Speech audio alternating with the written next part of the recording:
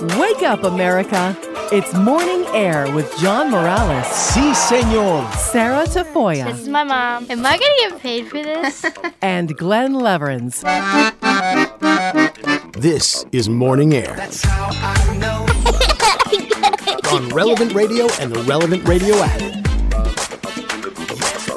Wake up, America. It's Wednesday, March 1st. Good morning and welcome back to another edition of Morning Air. I'm John Morales along with Glenn Leverins and studio producer Sarah Tafoya. Thanks so much for joining us. Happy March. Only 19 more days until spring. So it's great to be with you this morning here on Relevant Radio and the Relevant Radio app. On Wednesdays, I always take a moment to remind you to pray to St. Joseph, the husband of our Blessed Mother Mary and the foster father of Jesus. He's a powerful intercessor. Go to Joseph, especially during this month of March, which is dedicated to St. Joseph. I want to bring in Glenn and Sarah. Glenn, what are a few of the big stories making headlines on this Wednesday morning, first day of March? Well, there'll be a new mayor in Chicago, Lori Lightfoot, not reelected. The election will go to a runoff now coming up in April between Chicago Public Schools CEO Paul Vallas and Cook County Commissioner and Chicago Teachers Union organizer Brandon Johnson. Lightfoot finished third, actually, with less than 20% of the vote. First time in about 40 years the mayor's not been reelected. Yeah, Glenn, you got to go all the way back to Jane Byrne, the last time that an incumbent lost in Chicago. And, there's a lot of feelings in this, a lot of passion about this mayoral race because crime has been such a big issue here in the last few years. And so it'll be very interesting to see how this runoff coming up in April works out between Paul Vallas and Brandon Johnson, who have two totally different approaches and philosophies. It'll be super interesting. Well, let's hope some work and success can be done in terms of battling crime. Definitely necessary. There's no question about it. There's been nearly a 60% increase in just murders alone under Lori Lightfoot. So, yes, a change is absolutely needed.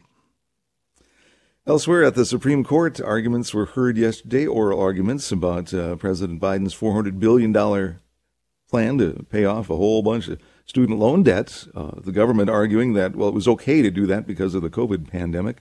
Those who were challenging that ruling saying the president really can't just, with the signature of a pen on their own, spend $400 billion. And at issue, again, the constitutionality, whether or not the President of the United States has the authority to do this with a signature? Yeah, exactly. By his presidential declaration there. They can do a lot of things, but some see that going as a little bit too far. And also the charges that this was just done under the guise of the COVID pandemic. Others more cynically see it as an attempt to buy votes. And not to mention, the people who feel strongly that it's not fair to people who perhaps didn't go to college and had nothing to do with financing the people who have. Or those that did take out loans and pay them off as well. Exactly. Meanwhile, we have a heartwarming story, a doggy story this morning. Now, when you got your doggy, was it an adopted dog, or you just got one from the doggy store, or what was the origin of your little barky guy there? My little barky guy, Blaze the Beagle, literally landed on our laps at Beagle Fest here in suburban Chicago. Can you imagine a festival with about 300 beagles on hand, all of them howling? We were there. There were a few that were up for adoption, and I saw this little guy, and I'm like, that's our guy right there. And he's been part of the family ever since, and as I've said, he even participates in the Family Rosary Across America at night. He's a good boy. We had a cat for a long time, and then my wife has kind of recovered from the loss of that cat. So every time there's a cute cat picture, it's like, look at this one. And there's a family that drove 1,200 miles to adopt a dog. They're from Seattle, and they saw a picture, just a picture of a husky with a facial deformity. So it had kind of a lopsided grin. This family from Seattle drove all the way down to San Diego to pick up the dog. They only saw it in pictures. Harvey the Husky caught the family's eye. They saw a post of him on the San Diego Humane Society social media site, saw that silly grin and knew they they had to have that dog. So 1,200-mile road trip. Let's hope the dog liked to ride in the car, huh? Sounds like love at first bark. But what I do like about this is they don't know anything about this dog, and they felt confident enough in bringing the dog home that long in the car with just meeting him. You'd think you'd have to take a few stops to play at the park and throw some sticks and bones and kind of, work the legs out and stuff just to kind of, get to know. You got to take some time to know each other and stuff like that. It's not something you can just jump into. But I'm glad for Harvey, and I'm glad for this family. I wonder if this family has had a history of having huskies in the past. Because one thing I've noticed is oftentimes families stay with the same breed. If they love labs, they get labs. We're a beagle family, but huskies are really cute too. Well, they've got those great eyes quite often, too. Exactly. Yeah. For sure. Great story. All the best to Harvey the husky. Thanks so much, Glenn and Sarah. Sure thing, as always, we start every morning always in prayer, always giving thanks to our Lord for all the many blessings. Every day is a gift. And we always pray through the intercession of the Mother of God, our Blessed Mother Mary. In the name of the Father, and of the Son, and of the Holy Spirit. Amen. Hail Mary, full of grace, the Lord is with thee. Blessed art thou among women, and blessed is the fruit of thy womb, Jesus.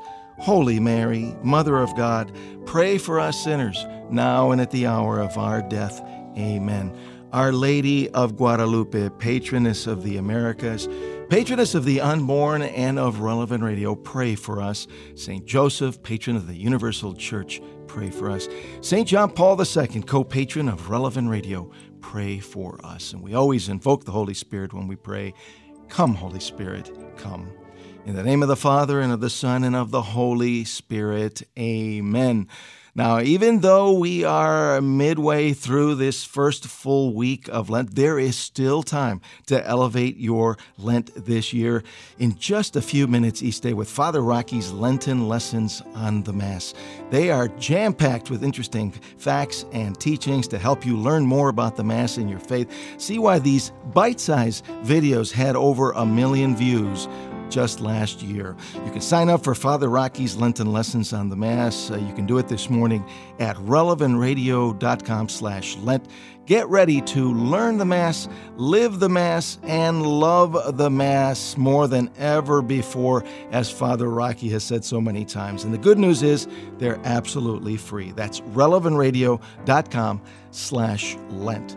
You can find us on Twitter and Facebook at Morning Air Show, and you can always shoot us an email directly with your thoughts or comments, morningair@relevantradio.com. And again, our number, if you want to be part of the program this morning, 888-914-9149. Now, if you're a coffee lover like this reporter is, and you use stevia in your coffee or in keto diets, listen up, folks. According to a new study, a sugar replacement called erythritol which is used to add bulk or sweeten stevia, monk fruit, and keto-reduced sugar products. It's been linked, according to this study, to blood clotting, stroke, heart attack, and death. Here's medical Dr. Dhruv Kular, a contributor to The New Yorker on CNN. So erythritol is an artificial sweetener that a lot of people use, and it's really gained popularity in the last couple of years. That's in part because it looks like sugar, it tastes like sugar, but it doesn't have any of the calories, and it doesn't affect our blood glucose levels. And so a lot of people with medical conditions like diabetes tend to use it. But this new study shows that people with higher levels of erythritol in their blood, they had much higher risk of stroke, heart attack, and other cardiac problems. And so there's real concern here. They think that the mechanism might be that it activates our platelets, and so it kind of causes our blood to clot, and that can cause all sorts of downstream problems. Now joining us live from Springfield, Illinois, is Catholic author and clinical psychologist Dr. Kevin Vost to discuss both the zero-calorie sweetener study and how fasting and abstinence can help build our body as a temple of the Holy Spirit. Dr. Vost obtained his doctorate in clinical psychology. He's taught at schools including the University of Illinois at Springfield and Aquinas College in Nashville, Tennessee.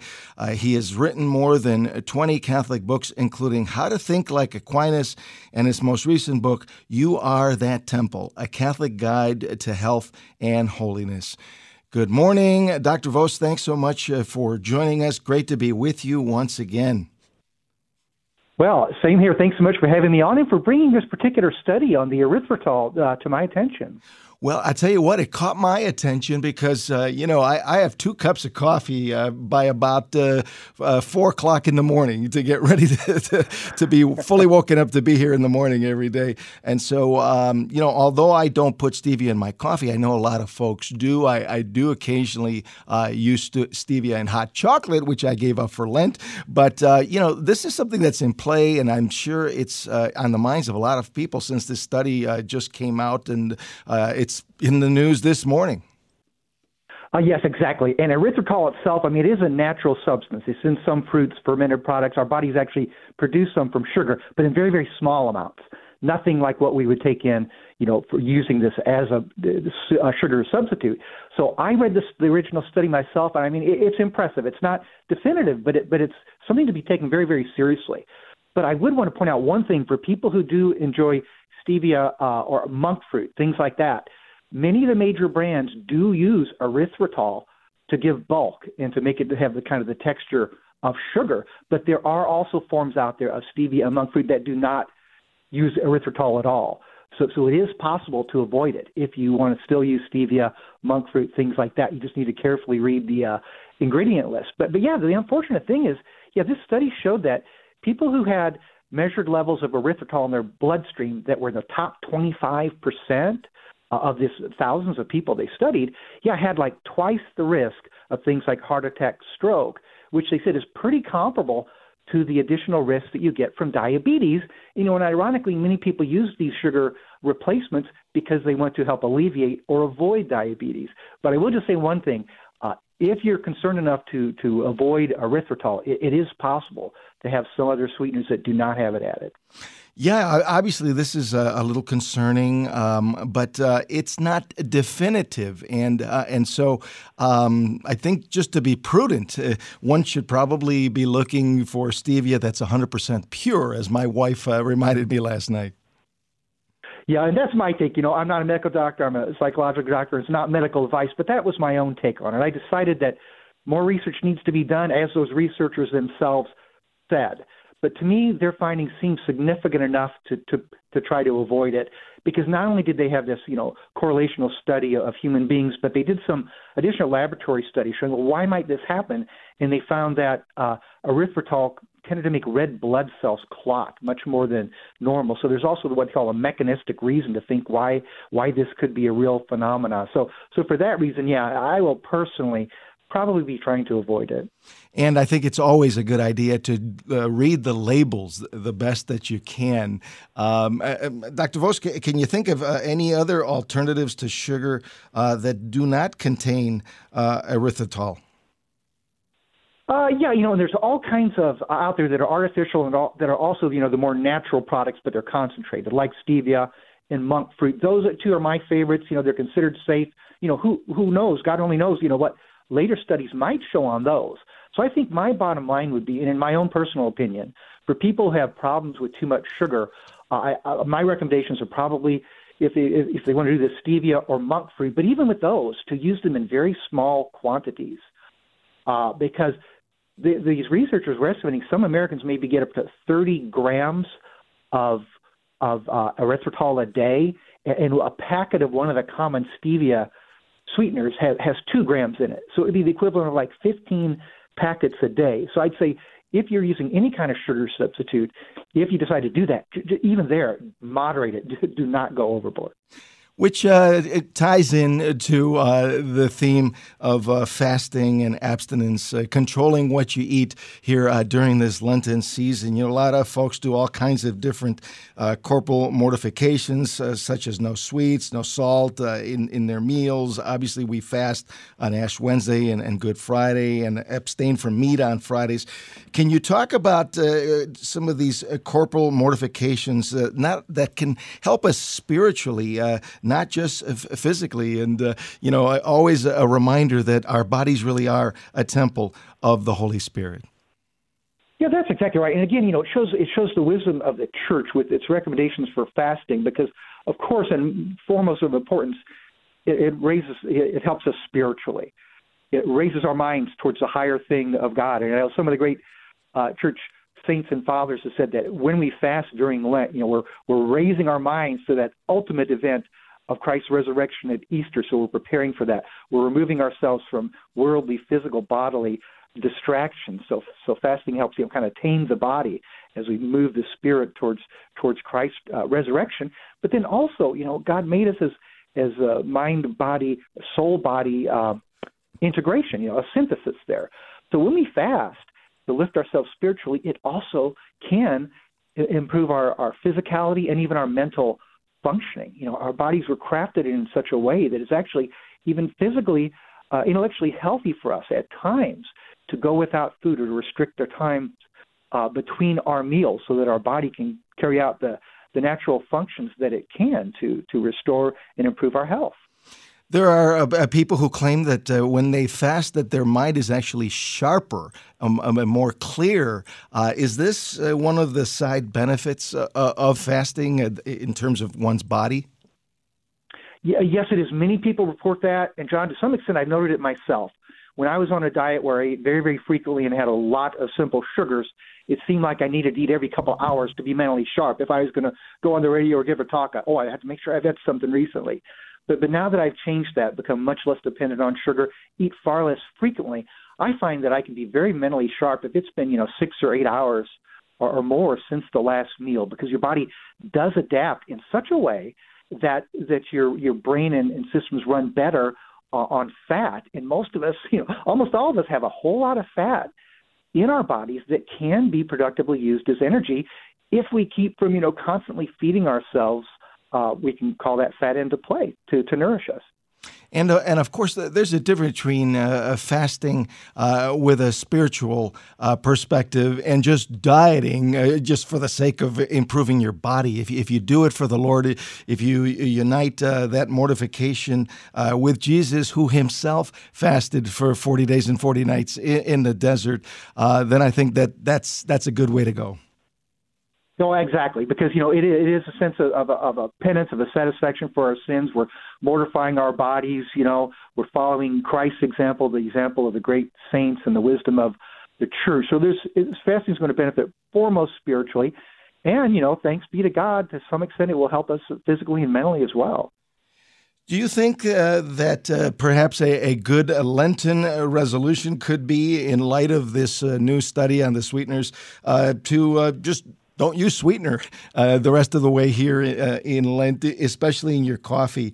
That it could be a good way to do your part in Lent, and at the same time avoid any of these potential threats that they're claiming in the study.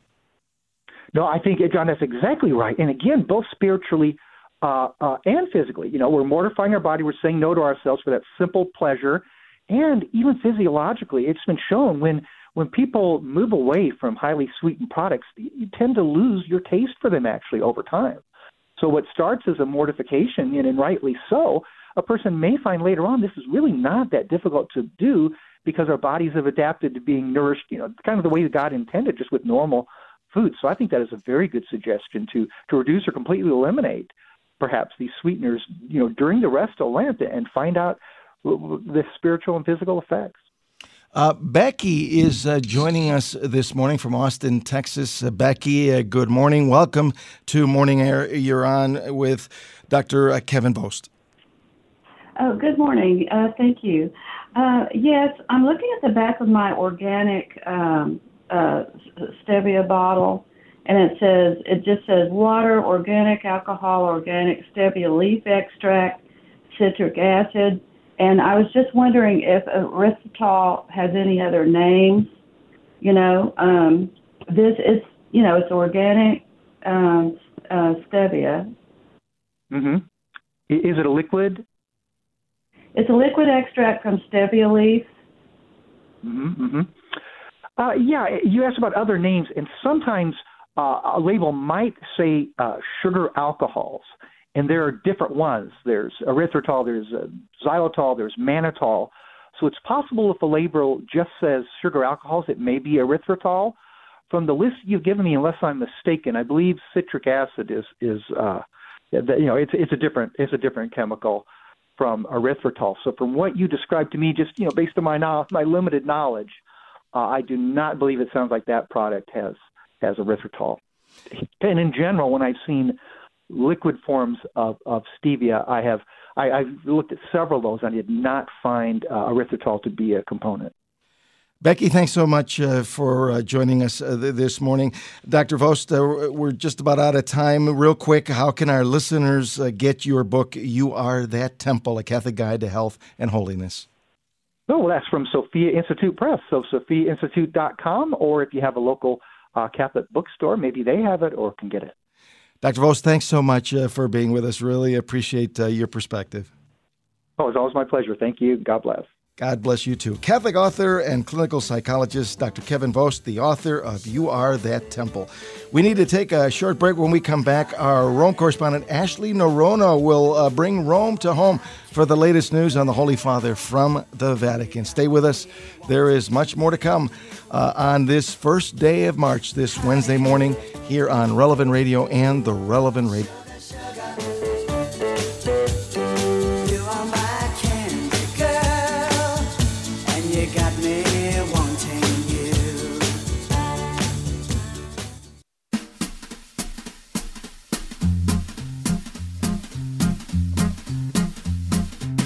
Quando si parla dell'Italia si sentono suonare I mandolini. And welcome back to Morning Air. I'm John Morales, along with Glenn and Sarah. Thanks so much for joining us on this Wednesday morning, the first Wednesday and the first day of the month of March here on Relevant Radio and the Relevant Radio app. As you can tell, now it's time to bring Rome to home. For the latest news from the Vatican, we go live to the Eternal City, and our Rome correspondent, Ashley Norona. Ashley and her husband, John, founded the Truth and Beauty Project in Rome, where they take people from knowing their faith to setting their hearts on fire, with talks, tours, and spiritual direction, all centered on scripture, art, and beauty. They even have a special track to evangelize young people. Visit truthandbeautyproject.com. You can find out how you can make your life a virtual masterpiece in just 1 week with John and Ashley in Rome. Good morning, Ashley. Buongiorno. Thanks so much for joining us once again from Roma. Happy March. Oh, thank you so much. Buon marzo to you, John. Well, Ashley, there's no Wednesday audience for the Holy Father this morning. Tell us about the Holy Father's papal Lenten retreat, which this time around includes the Roman Curia. Yes, exactly. In fact, Pope Francis, as well as cardinals and bishops and other members of the Curia, are currently on their annual Lenten spiritual exercises retreat right now. So it began on Sunday, on the 26th, right after the Holy Father prayed the Angelus in St. Peter's Square. And it will continue until the 3rd of March. And during this time, all typical work activities have been suspended for the Pope and the superiors of the Roman Curia. Now, this is the 3rd year in a row that Pope Francis and the Curia will do this Lenten retreat on an individual basis in a personal way, as the Vatican has said. The last 2 years, that was because of COVID. And although for Pope Francis, this would be his 4th year of doing it on his own, since in 2020 he had a very bad cold and was not able to participate with the rest of the Curia in the retreat house in Aricia, which was where the spiritual exercises had been held starting in Lent of 2014. So, John, this practice of the Pope going on a Lenten retreat with the heads of the Vatican dicasteries, it actually goes back about 90 years. It was under Pope Pius XI that the practice began. And of course, it's modeled on various saints taking time to during Lent to go deep into their spiritual journeys by having times of silence and prayer. In fact, St. Francis of Assisi would go to a hermitage for 40 days, and then at the end of it, go back down into the valley and continue on his spiritual works after Easter. So the idea is that the example of St. Francis of Assisi and so many other saints can inspire us all to go deeper into prayer, especially silent prayer on our Lenten journeys, John. Ashley, do we have any idea if this retreat is a silent retreat modeled after the Ignatians retreats of St. Ignatius of Loyola, of course, with the Holy Father being a Jesuit? Yes, exactly.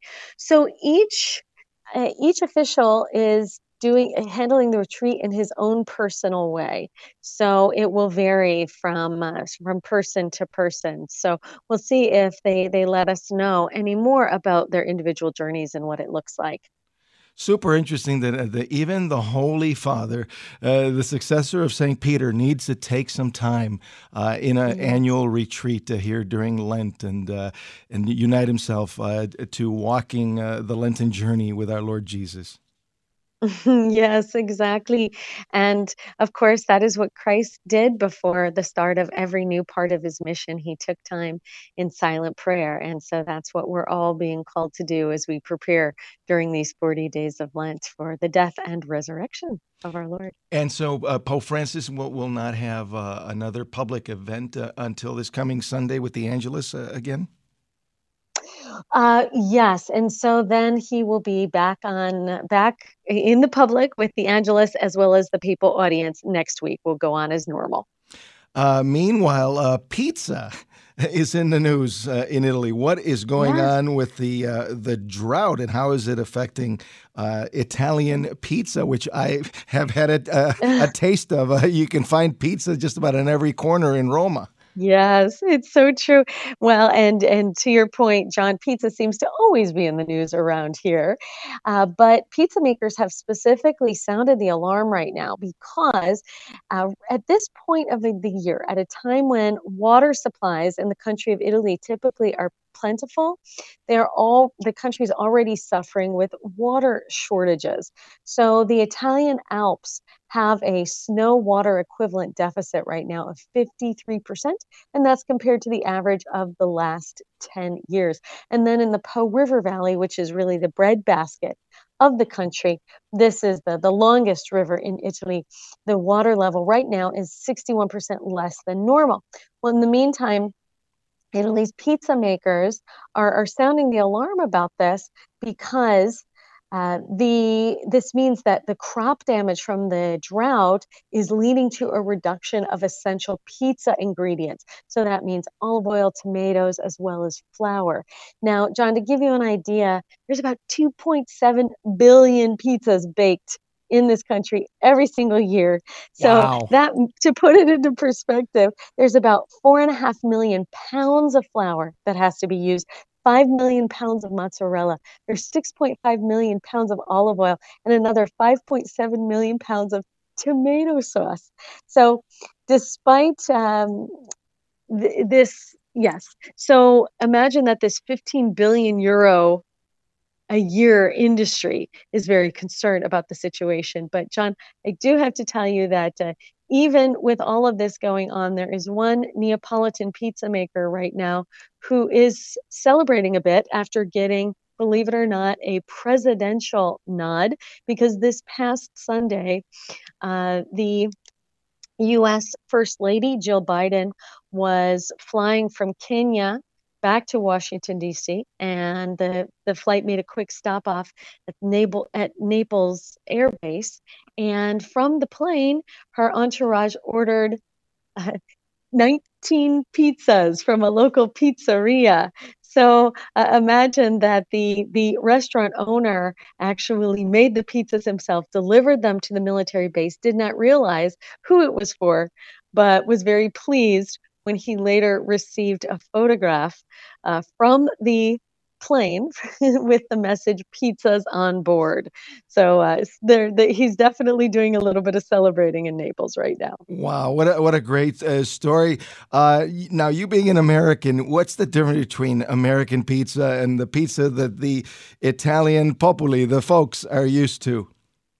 Well, there's various differences. For example, Italian pizzas tend to have less ingredients. So in the U.S., we put on lots and lots of sauce and sausage and all of these things. Here, they're a bit more of purists. But I will say that to this day, Italian pizziolos, which means pizza makers, they cringe when they hear about certain ingredients that we put on pizza. And the worst offender, pineapple. I knew you were going to say that. I knew you were going to say that. Yeah. I was thinking it as you just started to say it. Oh my goodness, yes. Actually, that's kind of unthinkable. I'm not a big fan of the idea of pineapple on my pizza. So really, we'll have to keep an eye and see how that all develops with the pizza shortage. Meanwhile, a mafia crime boss has created his own Mission Impossible. What's all that about? Yes. Well, John, first of all, I have to tell you that you're bringing up Mission Impossible. Yesterday in Puglia, Italy, Tom Cruise, who is the star of the Mission Impossible series, was spotted boarding a helicopter in Bari, heading to an unknown destination to film for his latest Mission Impossible film, which is number 8. So it's believed that he is going to be filming a scene where he lands on an aircraft carrier. But meanwhile, a real live mafia crime boss from Puglia has managed to pull off what we could call a real life Mission Impossible. His name is Marco Raduano. He's 39 years old. And he was in jail in Sardinia serving 19 years for various mafia crimes. Well, he actually managed to get a key for the courtyard of the prison that he was in. While everyone slept, he went to the courtyard, threw over the wall several tied up bed sheets, and then he climbed up and let himself down over the exterior wall. So he scaled about 16.5 feet. Now, I've seen the internal prison video. It's really quite fascinating. He sort of falls to the ground and then runs as fast as anything from there. There are also video shots of him going to get the key for the door. First, he actually took the wrong one from upstairs, then went back up and took the right key for the armored door in the courtyard. It turns out the video was on, but the room was unmanned at that hour. So it's thought that he did manage to make his getaway because it was another 2 hours before the guards awoke to find that he was gone. So right now, a manhunt is on. There's also investigation of the prison, as you can imagine. And so it seems like an escape right out of a movie set. I was just thinking that. Sounds like a movie script for sure. It really does. It really does. So we pray that this mafia boss is caught right away. We got a quick 30 seconds, just a quick thought on the Italian opera that now you can actually watch in the comfort of your own home. Yes, exactly. Right from your couch. So opera lovers can enjoy La Scala TV. It's lascala.tv, and that comes straight from the famed opera house in Milan. You can watch special content with operas, ballets, concerts, and it's open for people all over the world to take a little virtual trip right to the heart of Milan, to that famed opera theater, and enjoy some Italian culture from your home, John. The next best thing to being in Milan. Ashley, as always, grazie. Thanks so much for being with us. Oh, it's a blessing to be here. Have a wonderful day. You too. Ashley Nerona, our Rome correspondent, who joins us every Wednesday from the Eternal City. You can listen to her reports on the Relevant Radio app. Just go to Relevant in Rome. We need to take a short break. When Morning Air continues, Catholic speaker and author Lisa Cotter will explain living the feminine genius in Women's History Month here in the month of March. Stay with us. There's more to come after this short break.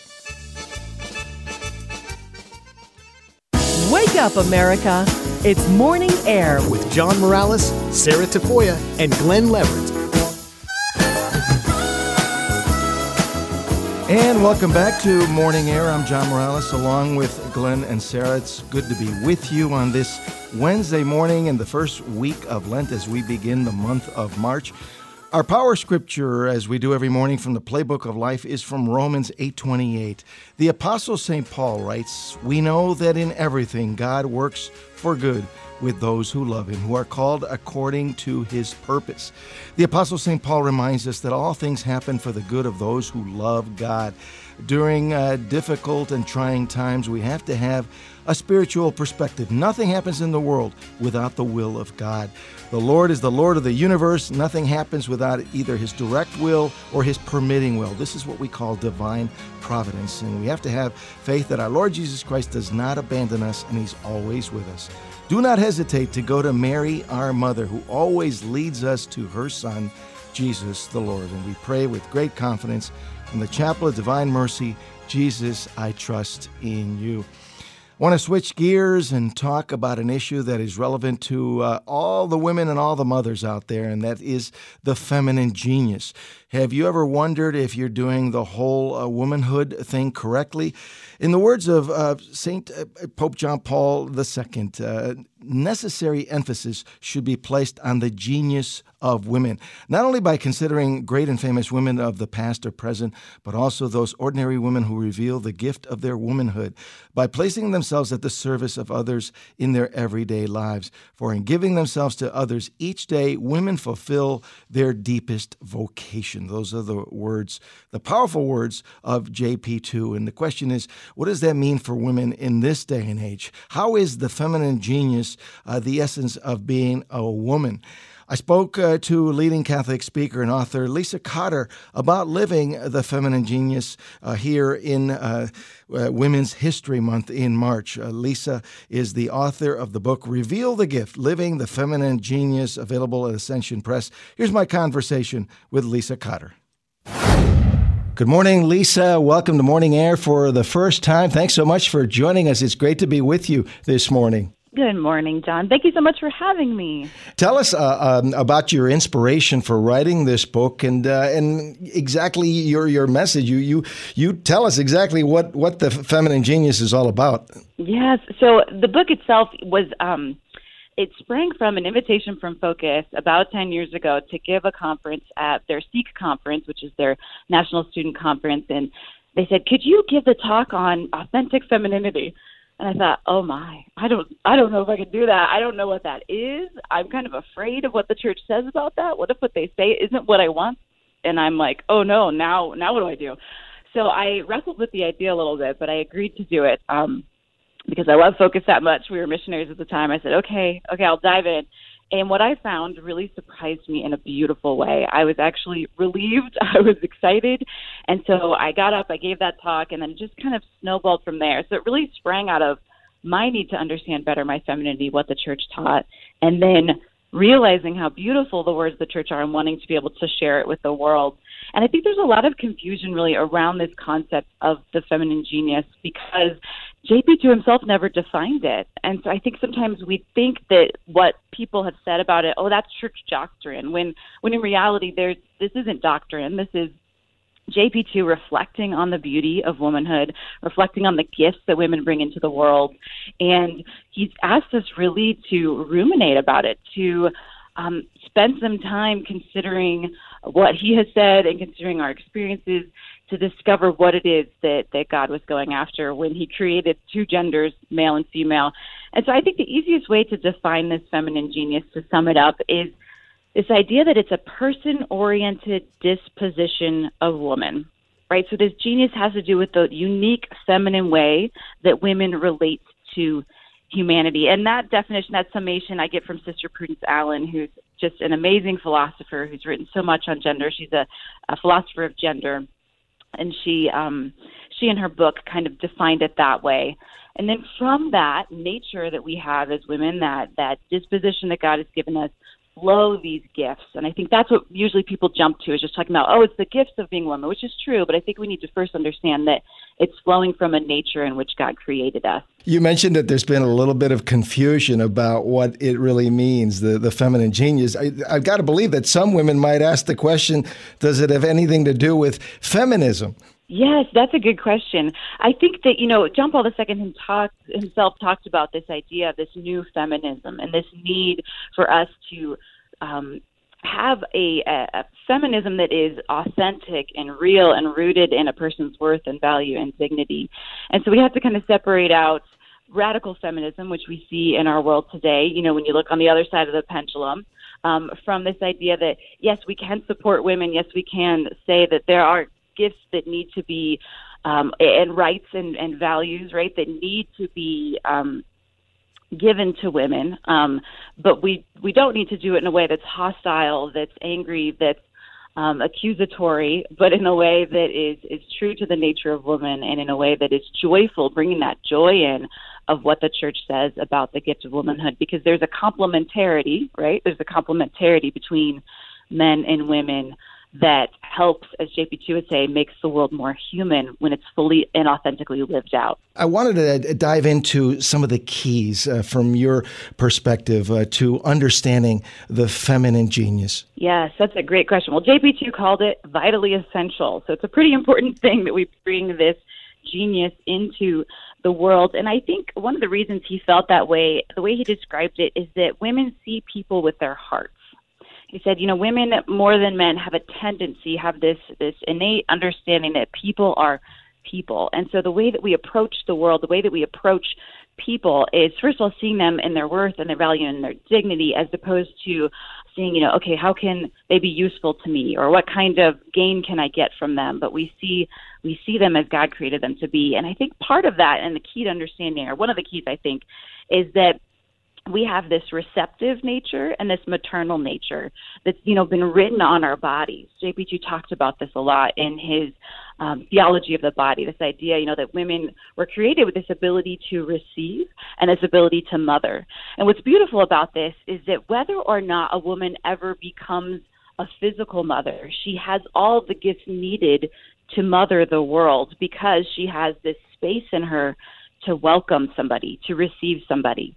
And so whether or not she becomes a physical mother, she is called and has this ability to mother the world, in a sense, to be able to take care of the world. And so JP2 talks about how women in a unique and special way have been entrusted with humanity. And so as women, we are able to humanize the world, is one way JP2 talks about it, in the way in which we go about our lives, go about our days, go about our interactions with others. Lisa, I think you are just so right about women seeing people with their hearts. In fact, I think that for the men that are listening, men can learn from women, and especially learn from the example of the Blessed Mother about, really having a good heart. I think we can learn a lot from women in this regard. Yes, and that's so important. I'm so glad you brought that up, because it's Pope Benedict who draws out, when he was Cardinal Ratzinger, in his document on the collaboration of men and women in the church and society, I think is what it is. It's a long title. But he talked about how these values, as he called them, are not exclusive to women. He said, they're above all, they're human values. We're all called to these different gifts that we see women bringing into the world, but women are what he called the privileged sign of these gifts. So we're the ones who are called to model this to the world and to model to the men in our lives how to live these gifts. So some of the other gifts that I pulled out, and there's not an exclusive list. JP2 didn't give a list of, okay, here's the aspects of the feminine genius, right? But when you read his documents, you can see some of these words kind of come to life and rise to the surface. And so some of these words, like I'm thinking of generosity, right? So because women are kind of the privileged sign of generosity, it doesn't mean that men aren't called to be generous. It doesn't mean, that, the women do that, so men, you don't have to do that. No, not at all, because it's a part of the human experience. Men, too, are called to live these in their complementary masculine, feminine way.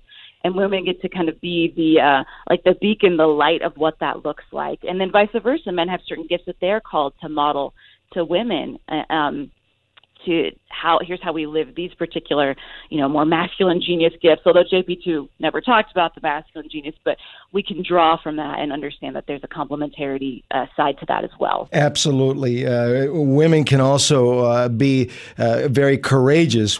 Some of the great women in history have had tremendous courage. Absolutely, yes.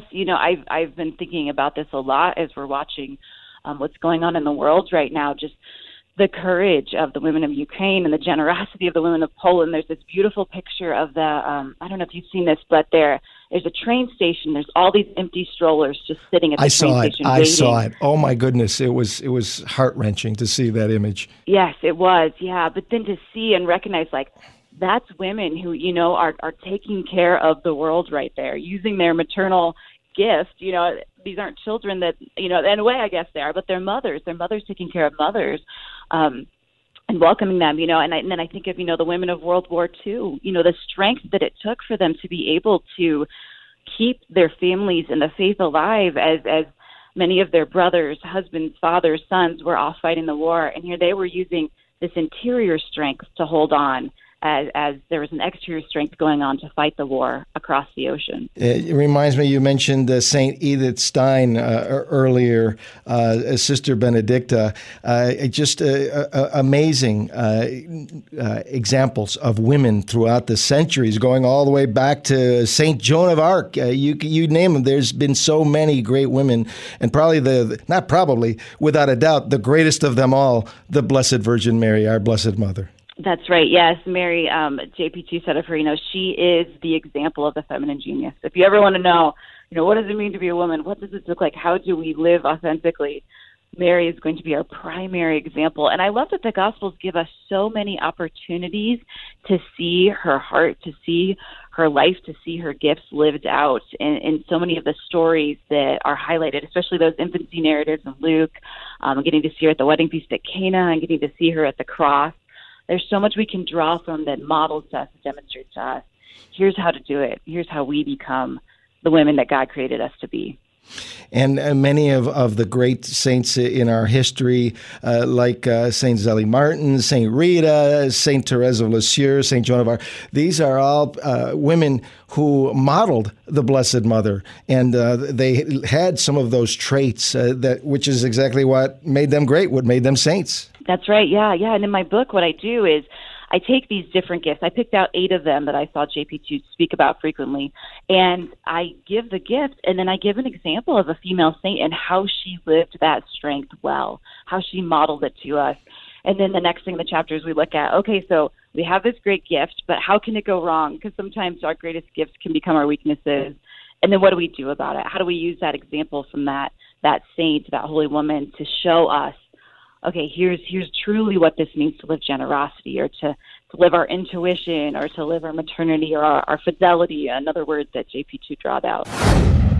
And that was my conversation with Catholic speaker and author Lisa Cotter. And now it's time for another episode of Glenn Story Corner.